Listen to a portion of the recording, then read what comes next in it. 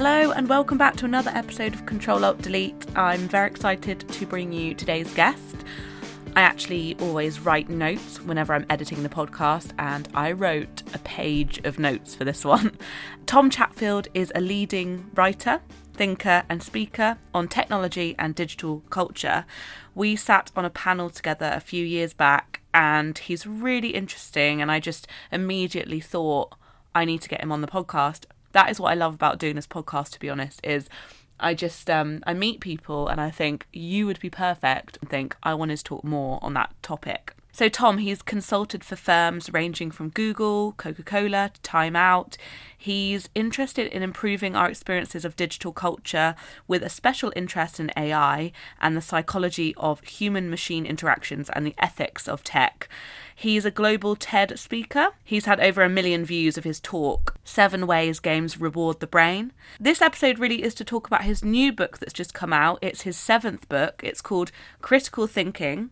It's just come out with Sage Publishing, and it's a really brilliant book all about using different tools to make sure that you're thinking more clearly. And I feel like it's so relevant for now, especially in this age of digital overwhelm and not knowing what you think about certain things. He's also a columnist for BBC's technology site and also BBC Future.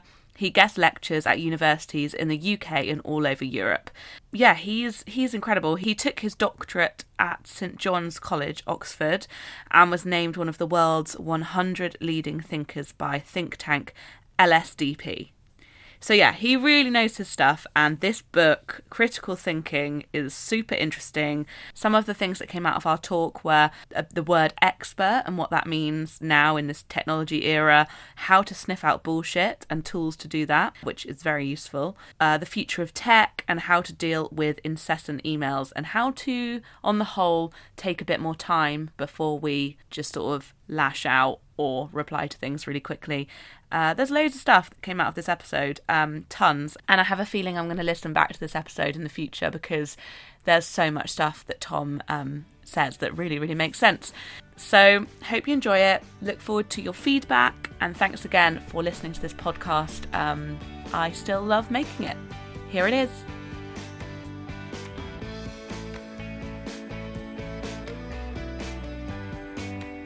So we were just chatting outside actually about the fact that I saw the video for Critical Thinking, and I find that really interesting that I watched a video and actually it worked, the promotion worked, because I wanted to read the whole book afterwards. I'm so chuffed to hear that. And I guess one of the interesting things is that these days a book is a conversation starter. You don't sort of stand there and just pronounce the final word and push it out. If you're lucky, people will kind of pick it up and talk back, and the book will seed all kinds of other conversations that you can join in at any point. Exactly, and that's exactly what the book is, isn't it?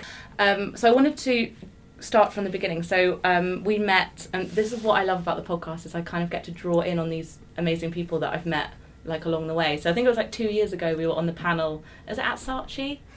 We were talking advertising, brands, humans in the digital age, all that kind of stuff. Yeah, and I'd read your book, How to Thrive in the Digital Age, which was part of a series. Yeah. But basically I'd read that book so many times because I think it was around 2011 you were saying. Well, I don't think there were that many books out, actually, how to live online I got there quite early, I guess. I wrote it in 2011 and it came out in 2012. And it was just this idea that actually our lives are digital now. Everything is mediated by technology. And so, we live online. Of course, you wrote a fantastic book about growing up online. And the conversation is no longer, is it bad, is it good? The conversation is now, how do we take this texture of life and live it as well and as richly as possible? What are the helpful questions that will enable us to live a little bit more richly and maybe treat each other and ourselves slightly better? Because you've written quite a few books now, and you're someone that I guess I've sort of been asking you for advice even just now, because you've written lots of different books with different publishers for different reasons, and it feels like you must be someone with a lot of ideas.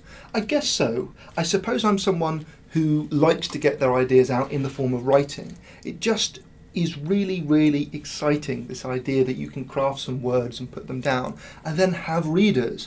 And I do like this idea of a conversation. So I've written, I guess this is my 7th book. They've been of various lengths. And I love to get a book out there and get it in front of an audience. Just to have readers, to have an audience is such a privilege. And then you get an opportunity to go and think new things and try and do it better the next time and try and push that little bit further towards, kind of putting out something of real value or interest or pleasure. Because I guess that's something about non-fiction, isn't it? That and I certainly found this, that you write it, but then it's almost like just the beginning. Because then you go and take it out there into the world. And this book especially, I'm assuming this, but is it for students as well? It's very much for students, yeah. I mean, I suppose the idea began for me with the thought that lots and lots of people, in jobs, in lives, but especially around that age when you're transitioning from school to university or thinking, what do I do? A lot of people are really kind of bombarded and bewildered by possibilities, by information. People are very, very adept on social media, but at the same time, they maybe don't feel quite in control of it. And it was this idea that you could have a book which is a kind of companion that gives people some strategies for thinking more clearly, for taking control of their time and attention, and for doing this particularly in an academic environment. So, Sage is a wonderful kind of academic publisher, and I have done work with them separately about, how people learn and what people need to learn. And of course, machines, technology, automated systems are doing so much at the moment and will do even more.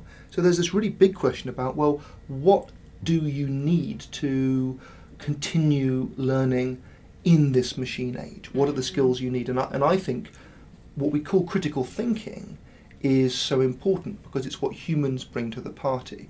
Challenging assumptions, really thinking outside the box, pausing and thinking twice, and being able to engage critically with information systems and all that kind of noise and complexity out there. So it's about having strategies for knowing yourself a little better in this very bewildering age. I love that, and I think that's exactly why I was so desperate to get my hands on it as well, because I think even though my job is to be critical, I find myself getting totally swept up in retweeting something before I've properly read it, or reading a headline and thinking, I immediately have a response. It's kind of, I really think the book as well encourages you to take a little bit more time. Yeah, and time, it begins with time. We live in the age of the hot take, in the age of kind of commodified emotion. And if you think about it, the smartest people in the world being paid a lot of money to get you clicking one more time, to get you revealing one more thing about yourself. And I think when we talk about the way people think, there are these two modes. The Nobel laureate Daniel Kahneman talks about fast and slow thinking. And when you get down to it, what this means is that most of the time we are reacting pretty instinctually and relying on kind of shortcuts and habits. But sometimes we have this very special ability to stop, to pause, to think twice, and to kind of look for cognitive reinforcements, whether it's a bit of expertise, a bit of advice, whether it is just pausing to say, actually, this isn't what it seems. And I think how we apply these pauses and strategies in our life is becoming more and more important. And harder, maybe. And harder because our attention is under assault. And, technology is amazing. It's an astonishing gift. But there's also something very, very challenging and burdensome about having, a magic screen in your pocket that is on from the moment you wake to the moment you sleep, and that contains on its few inches of screen real estate all the things in your life that you care about, your friends, your family, your work, your hobbies, your fears, all endless without limit. And so you are locked in a constant struggle to do more than just rebroadcast, react, and have your kind of strings pulled by the software itself. I don't mean to be dystopian about this, but I just think that almost everybody is grappling in their own way with this. And this is a very beautiful physical book. I'm so pleased that it's a really lovely tactile object. And I would just love it if some people found that it gave them some strategies, some time, some clarity, some moments, some ideas about how to take charge of their own thoughts and their own learning. Definitely. I love how visual it is as well, because your last book as well was kind of, there's similarity in the visual sort of almost like something you'd want to print off and have as a poster. Yeah, absolutely. So I did a book with Penguin called Live This Book, which was a kind of journal, almost like a mindfulness journal. It was very, very beautiful. And it got, actually people, took a lot of pictures on Instagram, which I didn't expect because, I'm old now. And for me, this is the kind of, almost the grown-up child of that book, that this is serious content about thinking, about studying, about researching, about writing, about understanding bias and stuff like that. But I love the idea that it can live in a very physical, tactile, beautiful format. It's very eye-catching. There was actually one bit in the book that I loved because it made me think. Like at first, I was thinking, I don't know if I agree with that, and then I was thinking I had to kind of confront my own internet demons. It was the bit that said, essentially, and I'm probably paraphrasing it badly, but that you don't need to reply to an email straight away, and actually, if you wait long enough, you might not have to reply at all. Yeah, that can mess with your mind. Yeah, because I was like, of course I need to reply to everything immediately. And but it's not true. It's interesting, isn't it? Because I sometimes play the game of imagining what my email inbox wants me to do, and it's very clear that from a certain angle, my inbox is a to-do list that has been written for me by other people. Other people fire these messages into my inbox, and my working life, even as a self-employed writer, with very great flexibility compared to lots of people, even then my day can feel like my task is to work through this inbox line by line and deal with them. But of course, every time I click reply, I populate someone else's inbox. And so, from a certain angle, email is a kind of conspiracy designed to have people do nothing but fill up each other's inboxes endlessly. And I think breaking these cycles, it's a kind of pause. Time is very, very powerful as a filter. It doesn't mean just be rude and don't reply to your friends, but I think it does mean that actually, to a degree that I find almost worrying, my attitude towards an email genuinely changes as I sit and think. And something that stressed me out, or I felt I had to reply to instantly, if it turns out I can wait, I develop a different relationship with it. It becomes something different. And I think for a lot of people, emails they haven't replied to are a kind of horrible burden, a kind of number that's almost unbearable and lurking. And I think actually you can kind of turn this into a positive and say, well, if it's a week and the world hasn't ended, maybe it didn't need a reply at all. And also, maybe someone doesn't automatically have a claim on your time and attention just because they're able to fire off a missive into your inbox. Yeah, because the timings have shifted in terms of how long is a time frame that's now considered rude or long enough to follow up. I find it interesting that I can have someone email me and then maybe 3 hours later they think I've died because I haven't replied. It's like, and that's crazy. It should be a week and maybe, are you alive? Not 3 hours. It's interesting, isn't it? Because you've got to think what's going on there, and what's going on there is partly that someone else is unable to live with the unresolved tension of that email. But of course, if you think about the way that social media messages work, what it means is that a large part of our kind of working mental capacity is taken up with sort of unresolved loops, emails, messages, stuff we pushed out, that a little part of us is literally on tenterhooks waiting for a response. And that is very fatiguing.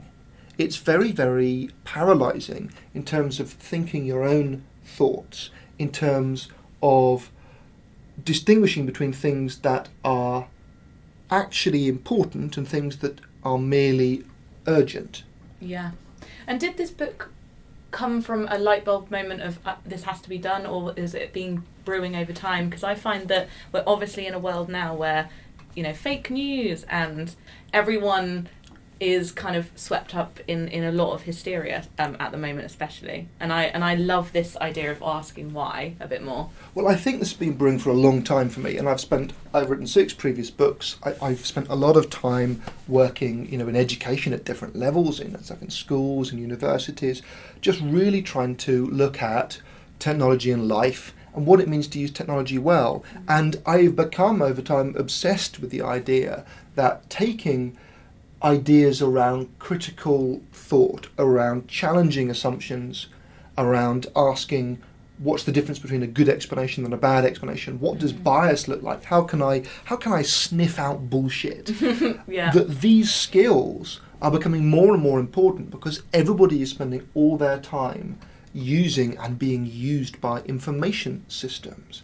And if you want to remain robust in the face of attempted manipulation, and if you want to equip yourself to be someone who goes on learning in this age of rapid disruption and feels a sense of ownership over your own thoughts, I feel you need some of the philosophical equipment that is out there.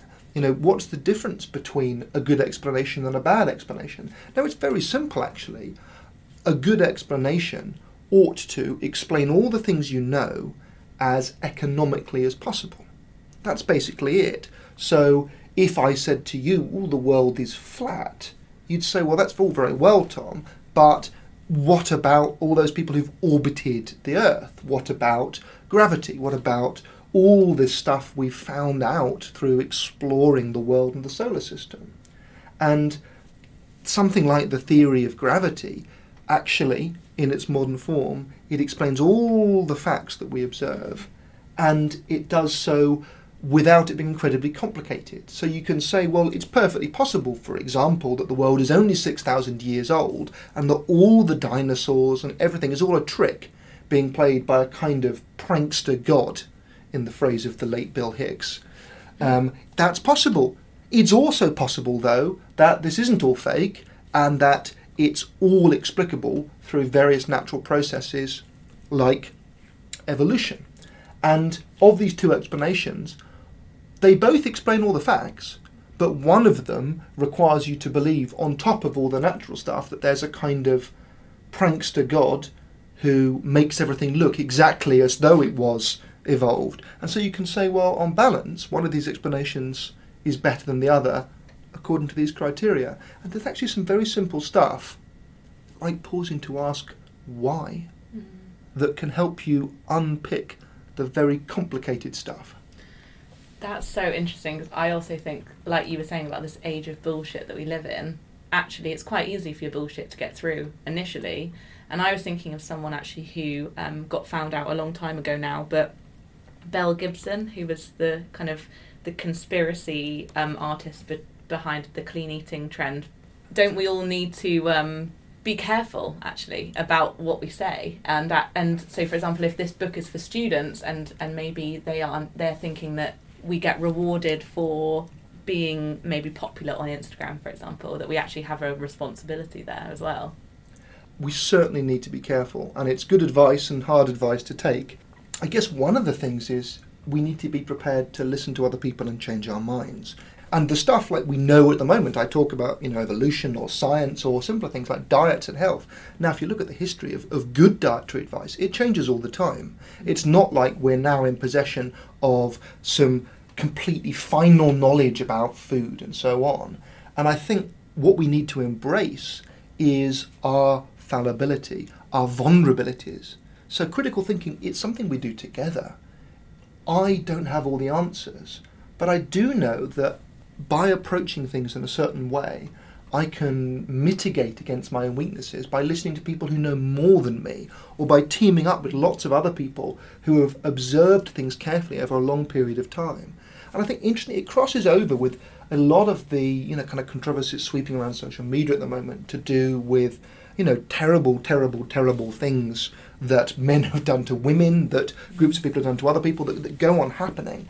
And it's complex, it's disturbing, I think it's a very, very overwhelming emotional environment to live in, even though much good comes of it. But one of the powerful things I think you can bring to this is, the phrase, I don't know that much about that, please tell me more. Mm-hmm. And it doesn't mean you're obliged to agree with somebody, it doesn't mean that they're in possession of the total truth and you know nothing. But I think what it does mean is that collectively, if enough people are prepared to listen to other people with an open mind, over time, we might begin to have a slightly better picture of the way things are. And, we might move slightly closer towards a less biased reflection of reality. We're never going to get to a final perfect destination, but we have had a lot of human history in which most people don't get to say anything, write anything, record anything, be heard, be listened to or contribute, except in kind of brute economic terms. And really, in the last century, we've seen, sort of revolution after revolution in terms of mass literacy, mass communications, mass participation, the emancipation in many parts of the world of women, measures of racial equality. All these things are still imperfect and going on, but there has been a great, great uncorking of, if you like, the majority of humanity, and it's not always pretty. I think a lot of people are worried by many forms of populism, but it doesn't mean that we need an elite to sit there and tell us what's what. It means, in a way, we need a really good, rigorous approach to listening to people with open minds and not being too hasty to rush to judgment. And do you think it's also important to kind of get outside of your own filter bubble? God, yes. I feel like I watched that TED Talk 10 years ago now. Eli Paris's talk. Pariser, yeah. Yeah. And I remember, I think it was 2007, 8 maybe.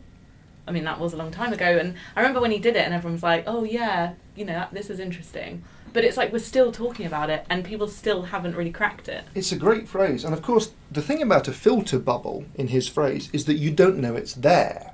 And so when you type a query into a search engine or when you look at a feed in social media, you get some results, but they have been selected by an algorithm to match your profile, your history, and to some degree the likelihood that you'll get an emotional response, which will give data to the tech company in question, which can then sell it to advertisers. That's not all that's happening, but he pointed out that it's all very well trying to be open-minded, but if you don't even know how results are being filtered and censored before they get to you, then two important things happen. It's very difficult for you to correct against this. It's very hard for you to know what you don't know. But also, secondly, you are potentially really insulated from what all these other people are saying. So you're seeing all your nice little liberal stuff or conservative stuff or whatever, and there's lots of other people in their bubbles.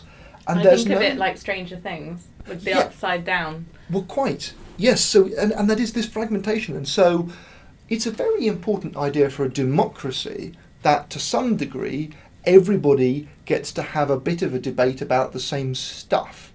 And so that when you all come to cast your votes, you're not effectively living in 10,000 different countries. And I think one of the great challenges that technology poses is that people can be potentially fragmented into groups that are totally unaware of each other. And these groups can then achieve tremendous influence without there being any kind of positive clash of ideas. And, if we talk about critical as a good word, as critical being a positive thing, it's this idea that you know some stuff and think some stuff, and I know some stuff and think some stuff, and there's a difference between them. And we can do more with that difference than shout at each other or try and kill each other. Yeah, this idea of a debate being not scary is something I personally had to conquer, because I always found it really I would want to hide away from it. But I now believe that I can't do anything without debating it first. Like, I have to have some pushback. Well, that's exactly right. And the most valuable kind of evidence or information is evidence or information that contradicts something you believe to be true. There's a hugely important concept called confirmation bias. And confirmation bias sums up the universal fact that we are predisposed to notice and to take on board information that confirms things we already believe, and to ignore stuff that challenges things we already believe. I think I'm doing that at the moment with my second book. I'm like, skim, skim, skim. Oh, that proves my point. And we all do this all the time, and we're never going to be free of it, because if you think about it, we inhabit a context. Of course you're going to be more receptive to stuff that fits in with what you know about the world, because almost by definition you can't be receptive to stuff that totally comes from outside your experience and you have no way of dealing with.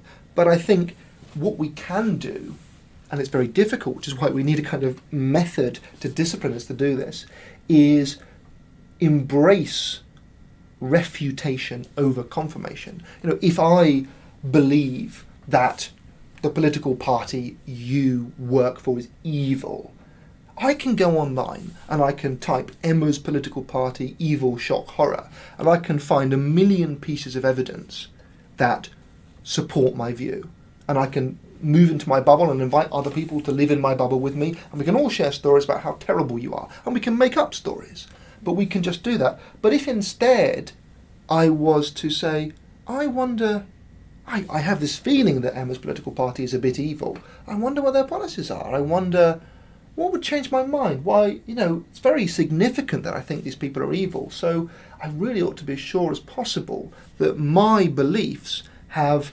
survived the most rigorous kind of challenge it's possible to come up with.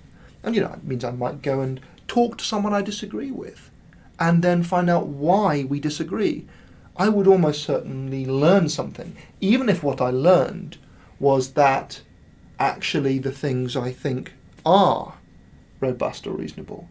This stuff is very easy to say and very hard to do. Do you think that's it? Do you think it's just easier to go on Reddit and Of hate course. someone? Of course it is. I feel like it's almost like a human reaction to be like, I could think about this critically, or I could just wallow in like some internet forums. Absolutely, absolutely. And the question is not, can you become perfect? No, you can't. The question is, can you occasionally selectively apply a bit of concentration, a bit of a time delay? Can you challenge yourself? And also, if these things are so important to you, if these are your core beliefs about the world, well, have you really scrutinised them? Have you subjected them to a really rigorous test in order to be able to make your case better, in order to be able to persuade other people, or if not persuade other people, then to, sort of put out there good rebuttals of their arguments? And it's interesting, there's, conservative commentator Britain Peter Hitchens, who writes for the Mail on Sunday,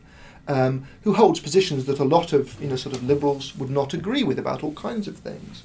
But he is an extremely rigorous and impressive thinker. He is someone who I don't agree with on many issues, but I find it extraordinarily, sort of interesting and stimulating to read someone who makes strong, rigorously argued cases from, sort of first principles for these points. I get so much more out of reading that and challenging myself to answer those queries. And if I can't answer them, then I ought to change my mind. And I guess this really comes back to the fact that, most people don't change their minds very often, but by spending so much time in environments with such a constant stream of information, so much of which is at least potentially tailored to our pre-existing prejudices and preferences, it can become harder and harder to even temporarily pause, reconsider, change your mind, learn something, adapt. And I think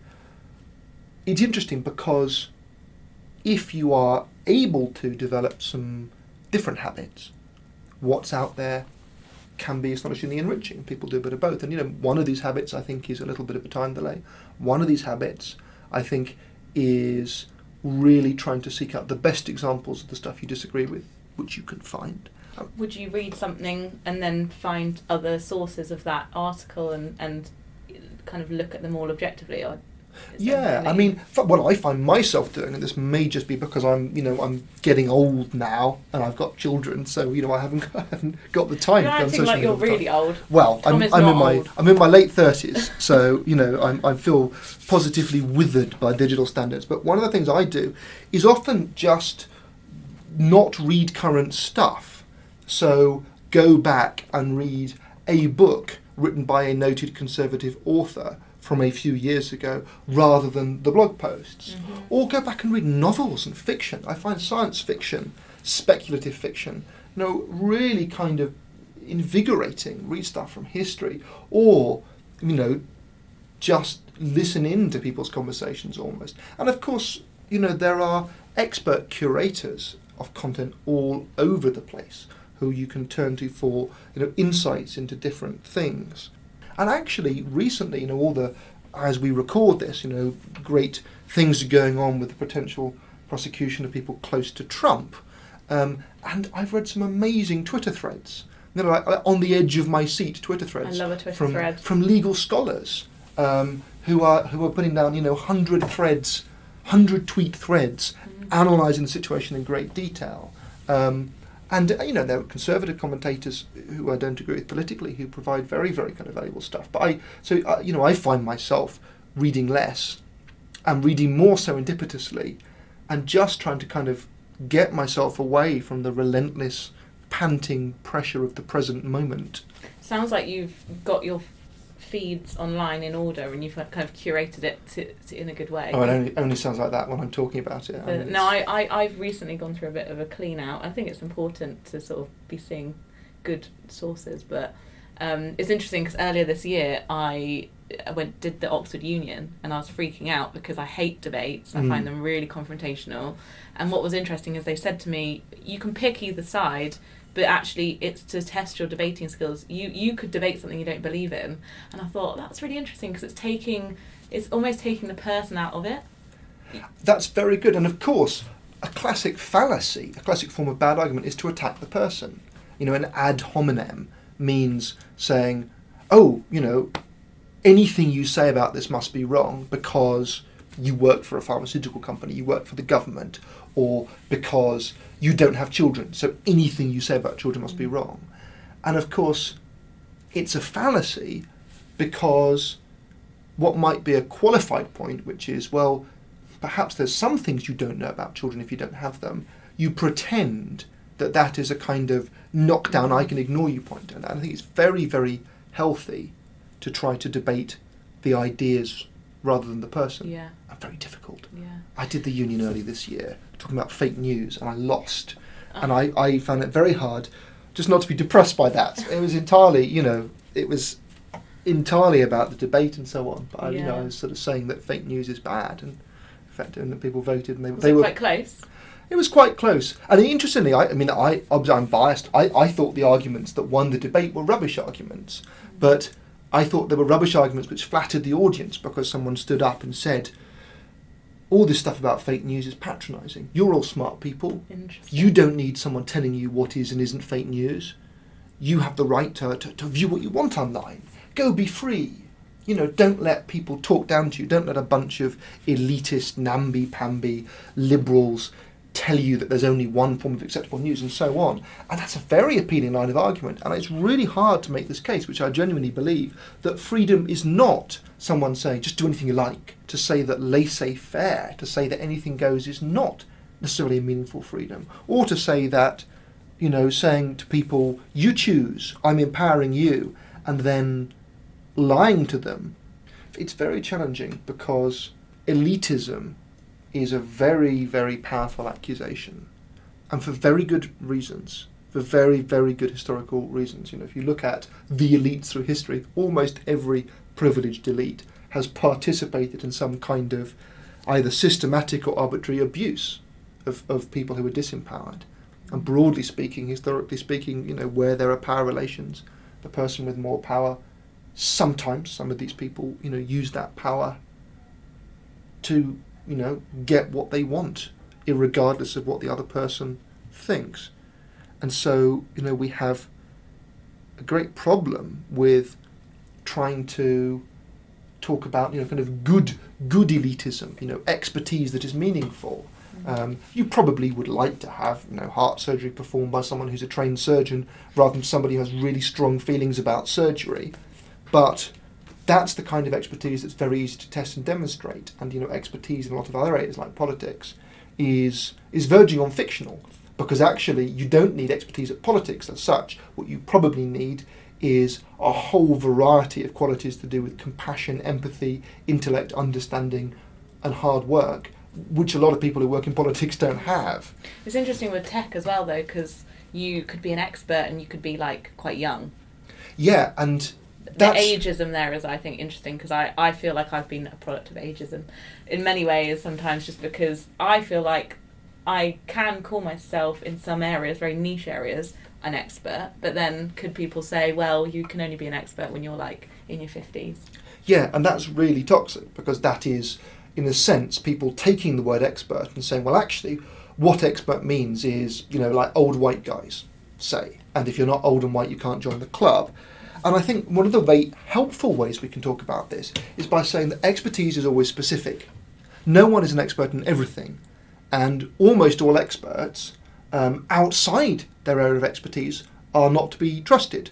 As though we need to have the courage to be specific. Expertise develops when people have a certain amount of exposure to a certain area about which it's possible to be expert. Because, of course, there are areas in which you can't have expertise.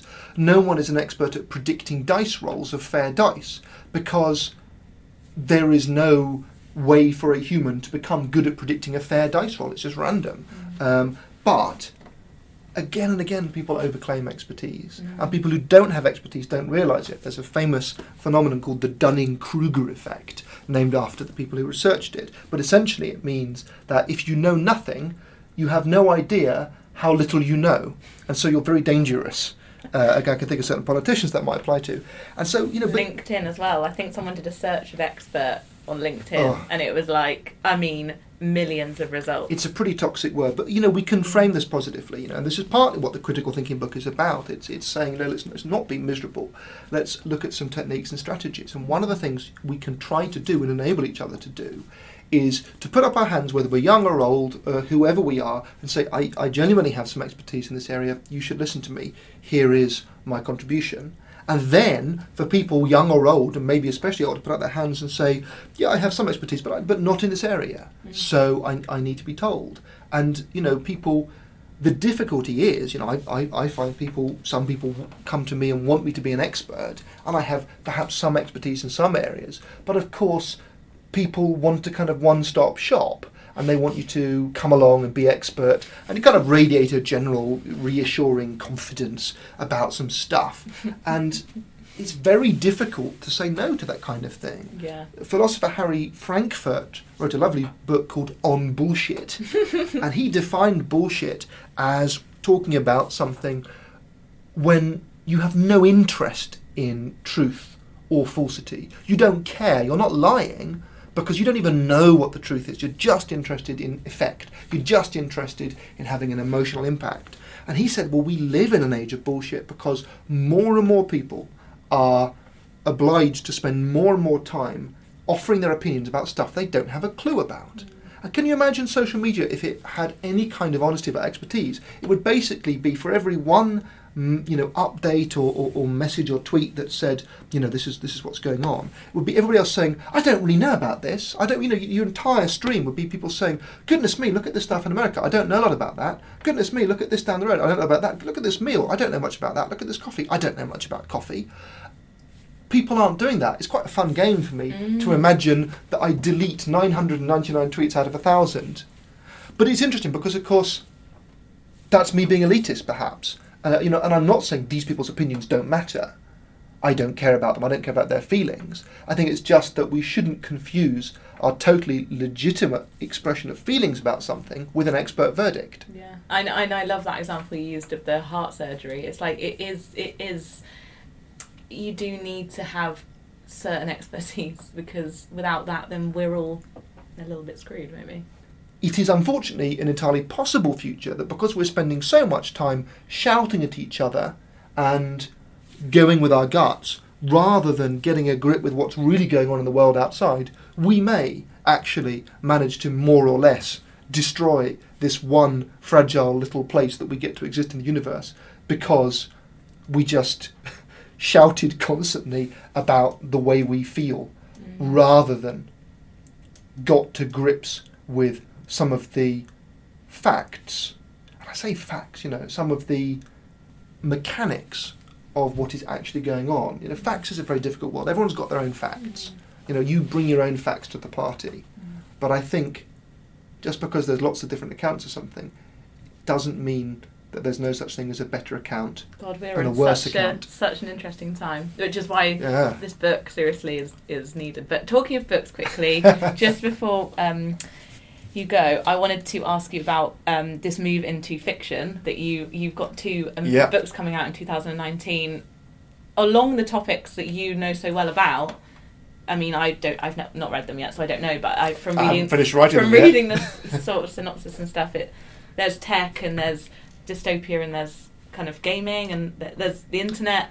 What's it been like moving from a non-fiction world to taking these topics as big and bold as you want? Kind of frightening and wonderful.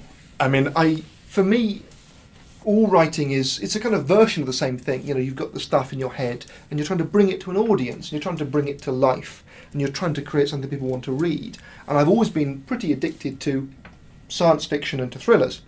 So I've got this opportunity. I've got a deal with Hodder to write 2 thrillers set in the world of the dark web, which means talking about the dark underbelly of international espionage, conspiracies, blending fact and fiction. And what does dark web mean? Well, so the dark web simply means networks that are not the everyday internet that you search on Google, but that only exist on computers or running a very secure browser called Tor, or the Onion Router. And it is a kind of peer-to-peer network that plenty of people use for plenty of reasons, but that some of the worst people in the world have used to undetectably and untraceably buy and sell drugs, lives, weapons, all these kinds of things. And in fact, Jamie Bartlett has written a book called The Dark Net, which is a fantastically well-researched and lively account of this. And just to bring fiction is awesome because you get to tell a story, you get to take all these facts and all these things that you think are fascinating, and then you can just kind of string them together in whatever way you feel kind of works best and is most lively and engaging and will bring people along for the ride. And so it's kind of terrifying, right? Writing fiction when I've done a lot of non-fiction, but a wonderful opportunity. And it really does feel linked to critical thinking because I want to encourage people to think for themselves. And one of the ways you do this is not by shouting think, it's by just giving people stuff that's worth thinking about and saying, did you know that this is what's going on? Did you know that these are some of the ways in which people are recruited to terrorism, in which people are smuggled across borders, in which hackers in one country can take down and hold to ransom hospitals or electricity grids in another, in which you yourself could be impersonated, have your identity stolen, or find yourself, somewhere you didn't expect to be because of a shady transaction that's gone on undetected and so on. So it's really fun. Well, it is going to be. Is it going to be scary? Do you want it to be quite thrilling? The funny thing is, I want it to be thrilling, but I want it to be quite funny because it's all so serious and it potentially makes us so miserable. Because it is slightly based in reality. Yeah, I like the idea of having a smart, resourceful hero who's quite funny, who can solve these problems, but who is a kind of special, ordinary person. And I am an optimist. I say all these kind of miserable things, but I look at what we have done and made with technology between us. I look at the scientific method, our ability to describe the furthest depths and the origin of the universe, ourselves in microscopic detail, to bring 7 billion people together in a connected mass. You would have been written off as a wild-eyed utopian 50 years ago if you'd said we'll have 7 billion human beings, almost all of whom throughout the entire world are linked together by handheld devices that carry video and images that function as currency, that allow them to vote. If 1.1 billion adults in India have all been given a digital identity that allows them to pay tax and vote and be measured and participate in the world's largest, messiest and most crazy democracy. And so we have utopia and dystopia as ever unevenly distributed on top of each other. We are powerful together. Individually we may feel weak and overwhelmed. Together, collectively, we are powerful. We can build understanding. We can gain understanding of each other. We can solve problems. We can do amazing things. We can wreck this planet or we can make it better than it's ever been. And I would like to think that by no means are we doomed. There's a great deal to be hopeful about and grateful for. And if we can all think a little bit better, a little bit harder, even some of the time, then maybe we can tip the scales towards the good stuff. I really like that note to end on. Thank you so much, Tom. That was really interesting. And if I don't stop it now, I probably could talk to you for another 2 hours. So thank you so much. My very great pleasure. Thanks so much for having me on.